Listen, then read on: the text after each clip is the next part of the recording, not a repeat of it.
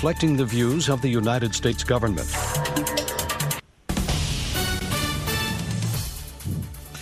This is VOA News. I'm Tommy McNeil. Israeli Prime Minister Benjamin Netanyahu is brushing off the growing calls to halt the military offensive in Gaza and vowing to finish the job. A member of his war cabinet has threatened to invade the southern city of Rafah if remaining Israel hostages are not freed by the upcoming Muslim holy month of Ramadan. Israel's government has not publicly discussed a timeline for a ground offensive on Rafah, where more than half the enclave's 2.3 million Palestinians have sought some type of refuge. Comments by retired general and war cabinet member Benny Gantz represent an influential voice, but not the final word on what might lie ahead. The UN Security Council is expected to vote Tuesday on an Arab-backed resolution demanding an immediate humanitarian ceasefire in Gaza, with the United States announcing it will veto. Algeria, the Arab representative on the council, put the draft resolution in a final form that can be voted on this weekend. Council diplomats speaking on condition of anonymity because they were not authorized to speak about it publicly said the vote will take place Tuesday morning. In addition to a ceasefire, the final Algerian draft obtained by the AP rejects the forced displacement of Palestinian civilians and demands the immediate release of all hostages taken by Hamas during their surprise October 7th attacks. Dwindling ammunition threatens Ukraine's hold on the 620-mile front line under withering assault by Russian artillery. Its defensive lines are in jeopardy. Ukrainian forces withdrew from one city in the Donetsk region on Saturday after daily Russian onslaughts from three directions from the last 4 months. Avdiivka was a stronghold for Ukrainian positions deeper inside the country away from Russia. This is VOA News. Australian media say that at least 53 men were massacred in an escalation of tribal violence in Papua New Guinea. A top police official in the country told Australian Broadcasting Corporation that the men were members of a tribe, their allies and mercenaries who were on their way to attack another tribe when they were ambushed. The police official said more victims were expected to be found after the attack Sunday in the nation's remote highlands. Australian Prime Minister Anthony Albanese called the news of the massacre disturbing and said his government was ready to assist, which is Australia's nearest neighbor and the largest single recipient of Australian foreign aid. Tens of thousands of demonstrators marching through cities in Mexico and abroad in what they call a March for Democracy. The rally, called by Mexico's opposition parties, targets the ruling party in advance of June 2nd elections. Demonstrations advocate for free and fair elections and rail against corruption just days after presidential frontrunner Claudia Sheinbaum officially announced her candidacy under the ruling party Morena. Sheinbaum is largely seen as a continuation candidate of Mexico's highly popular populist president Andres Manuel Lopez Obrador. He's adored by many voters who say he bucked the country's elite parties from power in 2018 and represents the working class. Two police officers, in fact, and a first responder were shot and killed early Sunday, and a third officer was injured at a suburban Minneapolis home in an exchange of gunfire while responding to a call involving an armed man who had barricaded himself with family. Officials say the suspect in the shooting also died. It happened in Burnsville and claimed the lives of two 27-year-old officers and a 40-year-old first responder. 7 children were inside that home, but officials say the family was able to leave the home safely. The city of Burnsville said that a police sergeant was hospitalized with what are believed to be non-life-threatening injuries. Celebrity pastor Joel Osteen's Houston megachurch held a special service Sunday dedicated to healing and Thanksgiving a week after a woman opened fire in one of its hallways before being gunned down by security officers.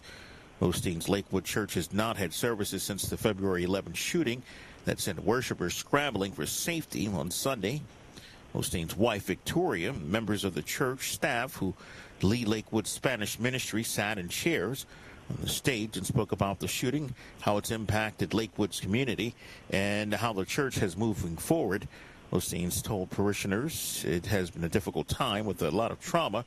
You just got to know Lakewood is strong and it keeps stronger, he said. I'm Tommy McNeil, VOA News.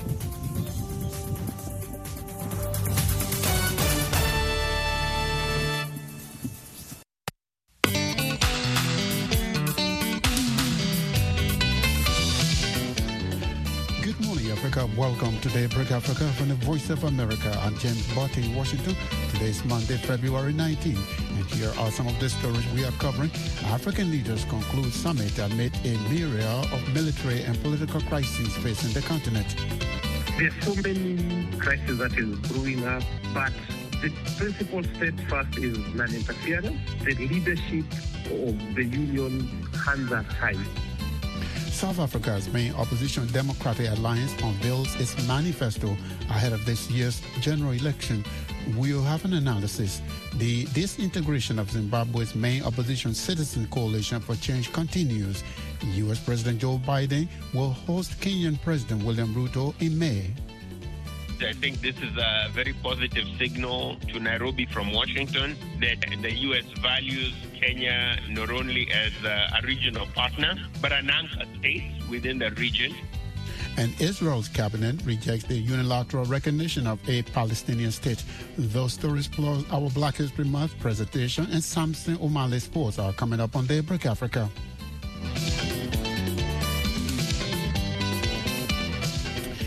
African leaders concluded the 37th summit of the African Union AU in Addis Ababa, Ethiopia on Sunday. The meeting took place as the continent is confronted with a myriad of military and political crises. AU Commission Chair Musa Faki Mahamat urged the leaders to address the continent's many conflicts and coups. Joseph Kioko is a Kenyan political analyst. He tells me the AU's policy of non-interference in the internal affairs of member countries presents an inherent contradiction for the body. One of the challenges in the principles of establishment of AU and even the previous body, OAU, the Organization of African Unity, is the principle of non-interference in local state politics of member states. So you find that there could be a lot of drama in DRC Congo. There are problems in Senegal with the postponement of elections. There are so many conflicts, the Ethiopia-Somali crisis that is brewing up. But the principal steadfast is non-interference.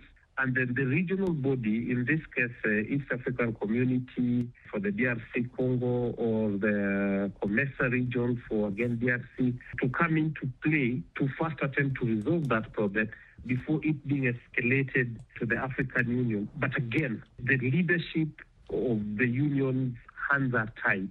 At the start of this current summit in Addis Ababa, the chairperson, Musa Faki Mahamat, was imploring the leaders to try to do their best in resolving conflicts on the continent. And how would they do it if they believe in non-interference? That's an inherent contradiction in terms of speech and action. So you will find this general blanket statement, like I said, cessation of hostility, but when you want to get to tangible action points or tangible things that need to be done within a certain time frame, the African Union really can't do much about it. That's the sad nature of it, unless you find that a decision has been made maybe at the UN Security Council and then African Union has been mandated to take a lead. I want you to talk about Raila Odinga wanting to be the new chair of the African Union. What's your view? One is a deserving individual in terms of getting the position.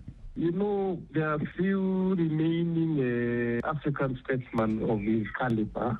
So him being nominated truly fills in that role. And I think it is a good candidature for the country, for the region, East African community, and also for the continent itself. Now, in order for Raila to get that job, does he have to be nominated or approved by President William Ruto? I'm asking this question because depending on who you talk to, some people might think, Raila has been a polarizing person, particularly since the last election. So does he need Ruto's approval? The position is you're fronted by the government of the day. It's the Kenyan government, really, that supports your candidature. So the government of President Ruto has endorsed that decision, and it will play its role in fronting Raila, the Kenyan candidate. Yes, historically, he has been polarizing because of the election and campaigns that have been happening. But on this particular note, this is the coming together of the Kenyan leaders, putting aside their parochial national interest and fronting an individual to represent Kenya at a continental level. Joseph Kioko is a Kenyan political analyst. He was speaking with us from the capital, Nairobi. U.S. President Joe Biden will host Kenyan President William Ruto on May 23rd for a state visit aimed at boosting ties with a key East African ally, the White House said on Friday. Ruto will be the first African leader to receive a state visit at the White House since Biden took office in 2021. The visit comes as the Biden administration tries to focus on Africa as rivals Russia and China seek gains on the continent. Political analyst David Monda tells viewers Douglas Mpuga the invitation is a positive signal to Nairobi from Washington. In terms of Kenya being one of the U.S. allies, I think this is a very positive signal to Nairobi from Washington that the U.S. values Kenya not only as a regional partner, but an anchor state within the region. And remember, this is also commemorating 60 years of very close diplomatic relations between Washington and Nairobi. It should not be lost to us. Former President Obama's father came to the U.S. in that first initial block of African students in the 60s that John Kennedy brought over. So there's a very interesting sort of history around that. There's the Cold War history of U.S.-Kenya relations. But I think it's also an important diplomatic visit because the U.S. has really been trying to reinforce its influence in East and Central Africa and Africa more broadly. Because America is not the only game in town. Africa, Kenya, they have a lot of other partners they can work with, whether it's China, whether it's Russia, whether it's the European Union, whether it's Turkey. So I think the U.S., in terms of this visit, is really trying to consolidate its traditional relationship. To what extent do you see this as a broader vision as outlined at the U.S.-Africa Leaders Summit, which emphasized the essential role of African leadership in addressing global priorities? It's important on two levels. On one level, that the Biden administration is trying to show that Africa matters, particularly now, this is 2024. Biden is really trying to show up a key voting constituency, the African American community. This visit is important in that light, that it shows that the U.S. is not only just talking the talk, but also walking that talk of re-engaging with Africa, really a very new way of equal partnership. But also, let's not forget, it's reinforcing these broader issues of American foreign policy centered around human rights, democracy, and good governance. And I think Kenya is really seen as one of the models of the continent for progressive constitution, for the rule of law, for one of those countries that at least making an effort to try and consolidate democracies. What do you think Ruto's role would be, given that the East African region has issues, say, between Somalia and Somaliland and Ethiopia? There is the Sudan, a neighborhood, and the DR Congo and the Rwanda issues. Centrally, President Ruto's role will be really to try and place Kenya as a regional interlocutor, that Kenya can actually engage diplomatically, use its diplomatic infrastructure, networks to try and bring peace within the region and ensure that these conflicts do not escalate. That was David Monda, a professor of political science at City University of New York. He spoke from New York City with viewers Douglas Mpuga. In South Africa, the main opposition Democratic Alliance, the DA party, has unveiled its manifesto ahead of this year's general elections. According to the South Africa Mail and Guardian, the DA promised to resolve the country's years-long electricity crisis by privatizing power generation. The DA also promised to create at least 2 million new jobs if it wins the 2024 elections. Professor Sipho Sipi is a political analyst and former deputy vice-chancellor for institutional development, institutional support at the University of Zululand. He tells me that while the DA may not be able to defeat the African National Congress, ANC, it has a record of efficient delivery of services to the only city under its control, Cape Town. The advantage of opposition is that they cannot be tested until they're in power. But what is known about the ANC is that the problem of electricity is largely political, is not technical. And many people that could solve the problem have unfortunately been tarnished by suggestions that they are corrupt. So what the DA is saying is that once it takes over, if it does, it will be able to bring people who are competent into anything that the ANC has failed on. And the DA can also say that because where it governs, it has done a better job, the ANC. When the ANC took over in 1994, the ANC was in control of the major metros and all the provinces. And once it lost one city, the city of Cape Town, it was never able to regain. And the DA was able to use the city and use its experience and its performance to say where we govern, we do it better. So using the notion that it can do better than the ANC, its message appears credible. So, Professor, let's take the promise to solve South Africa's unemployment problem, which is very high. The Democratic Alliance is promising 2 million new jobs if it wins the election. Is this reasonable? Well, it is not impossible. One must understand that when you have load shedding, you are effectively destroying jobs. When you have corruption, you're also making it difficult for anyone to invest in your country. And more investment means you're going to get more companies coming to invest in your country and the creation of jobs. And what the DA says is to check our records and see where we could be accused of corruption. And at the moment, they have not been accused of corruption. And where their members have been found to be wanting, the DA has been very quick to expel them. So in other words, if you deal with the notion of getting the right people who are skilled, who are competent, you deal with corruption, you address the issue of load shedding, then there's a possibility that you may be able to create all those jobs. Of course, in order to implement the Democratic Alliance's promises, they must win the election. And we know that the Democratic Alliance, perhaps because of its past affiliation with the old South African system, has had trouble winning national elections. So what do you see as their chances for the 2024 election? Well, they will not win outright. The ANC will still have a majority, but it will not be a majority that gives an outright 51%.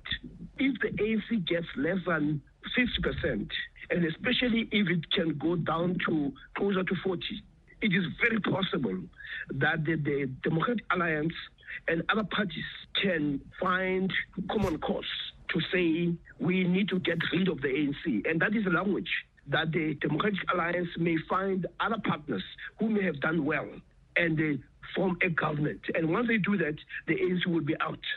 And I think the appetite to join forces to remove the ANC will be far greater once the elections indicate that the ANC can be defeated.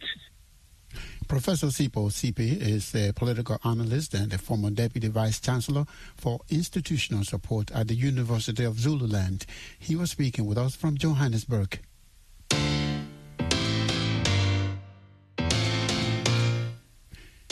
You're listening to Daybreak Africa on the Voice of America. I'm James Botte in Washington. Today is Monday, February 19. For more Africa news and features, visit our website at voaafrica.com. Connect with us on all social media platforms. We are on Facebook, Twitter, and Instagram. And still to come on our program, our Black History Month and Samson O'Malley Sports.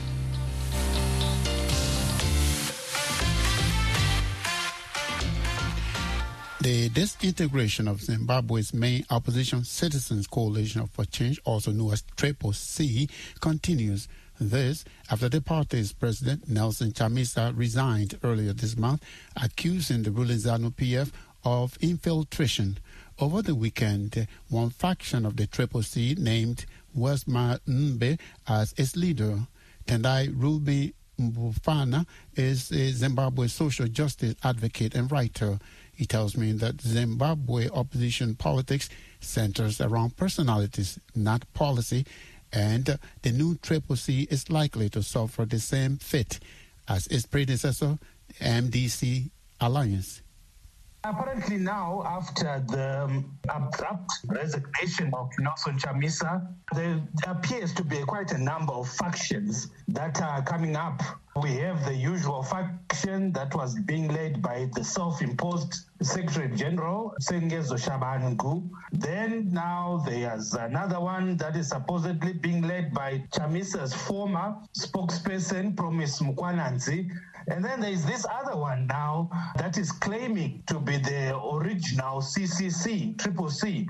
They're claiming that the Triple C was not truly a new party, but it was birthed out of the MDC Alliance. Now, with the abrupt departure of Chamisa, there are those like Tendai Biti and Welshman Ngube who are saying, no, the only reason we became the Triple C was because of this Supreme Court ruling which gave the party name to Thokozani Kupe, but Triple C is effectively the MDC Alliance. So now that Chamisa is gone, Tendai Biti, Welshman Ngube now become the acting presidents, and they will rotate. Each will serve 30 days, then the other one comes in 30 days until there is an elective Congress. We don't know when that Congress will be. It has not been discussed. It has not been announced. What do you suspect is the future of this opposition as it tries to find itself again? Yeah, to be honest, with the way our politics is organized in Zimbabwe, especially opposition politics, because the dynamics are very complicated. Our opposition politics in Zimbabwe revolves around a personality, a person. It's personality politics. It's not about ideologies. It's not about policies. It's not about what you represent and what your plans are, your manifesto is. It's about an individual. We saw that even during the time of Morgan Tsvangirai. It was about the person, Tsvangirai. But he had phenomenal, tremendous support on the ground. So it's the same with Chamisa. We don't know his programs. We don't know his politics, but he is followed. He has a massive following. So what is going to happen is that his followers, the millions of followers, are just waiting to hear what he has to announce next. They're not going to follow Tendai Biti. They're not going to follow Welshman Ngube. So in a nutshell, the Triple C is dead. It will just face the same fate as the MDC Alliance, the MDCT, whatever you can call it. Now it's just a party in name only. Tendai Ruben Bofana is a Zimbabwe social justice advocate and writer. He was speaking with us from the capital, Harare. It is time now for Daybreak Africa Sports. And here is Samson Omale in Abuja, Nigeria. A very good Monday morning to you, Samson.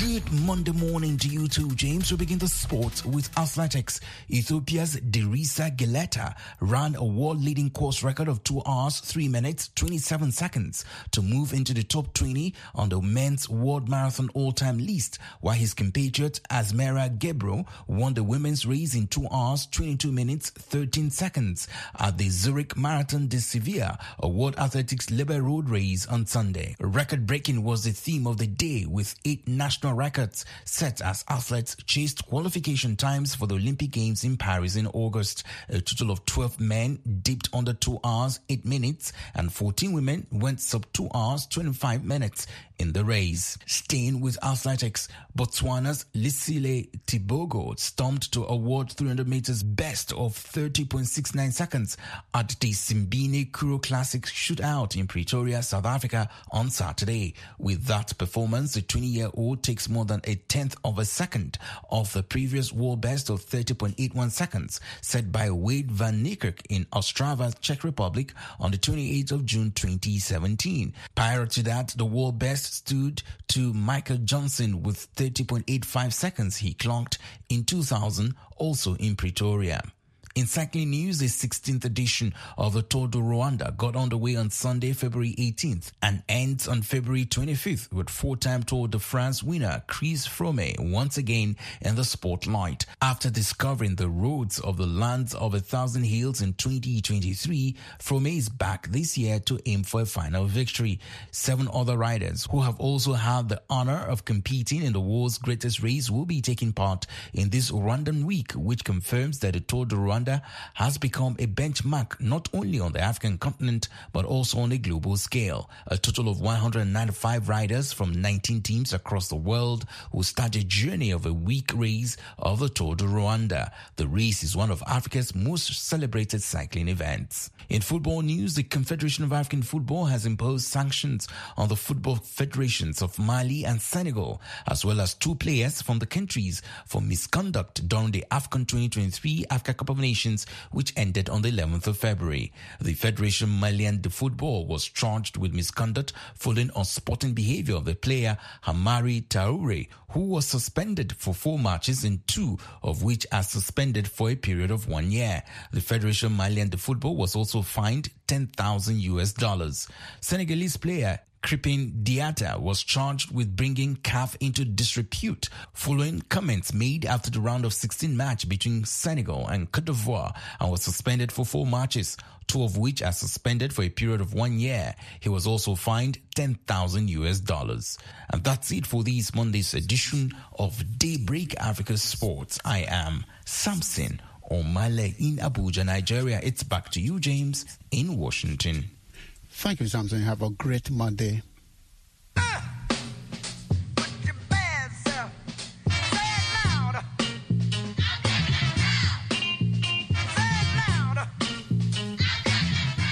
It's time now for our Black History Month and African History Fact for today, February 19. On this day in 1942, the Tuskegee Airmen, the black servicemen of the U.S. Air Force, was created at Tuskegee Institute in Alabama. During World War II, blacks were not allowed to learn to fly fighter planes because some believed they lacked intelligence skills and patriotism. But a young black student at Howard University sued the U.S. government to begin training black pilots at black schools. And so a flight school was started at Tuskegee. A squadron of black pilots from there fought in World War II and received honors for their bravery. Also on this day in 1919, the Pan-African Congress, organized by W.E.B. Du Bois, met in Paris. There were 57 delegates, 16 from the United States and 14 from Africa. Blaise Diagne of Senegal was elected president and Du Bois was named secretary. On this day in 2002, Vonetta Flowers became the first black gold medalist in the history of the Winter Olympic Games. She was also the first American woman to win a gold medal in bobsleigh. Vonetta, the brick person, and her partner Jill Bakken won the gold medal in the 2002 Winter Olympics in Park City, Utah. Also on this day in 1940, soul singer William Smokey Robinson was born in Detroit, Michigan.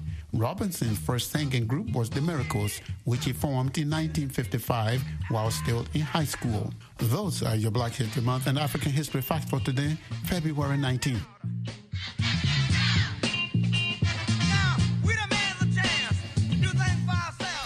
And that's it for this Monday, February 19th edition of Daybreak Africa. We thank you for beginning your week with us.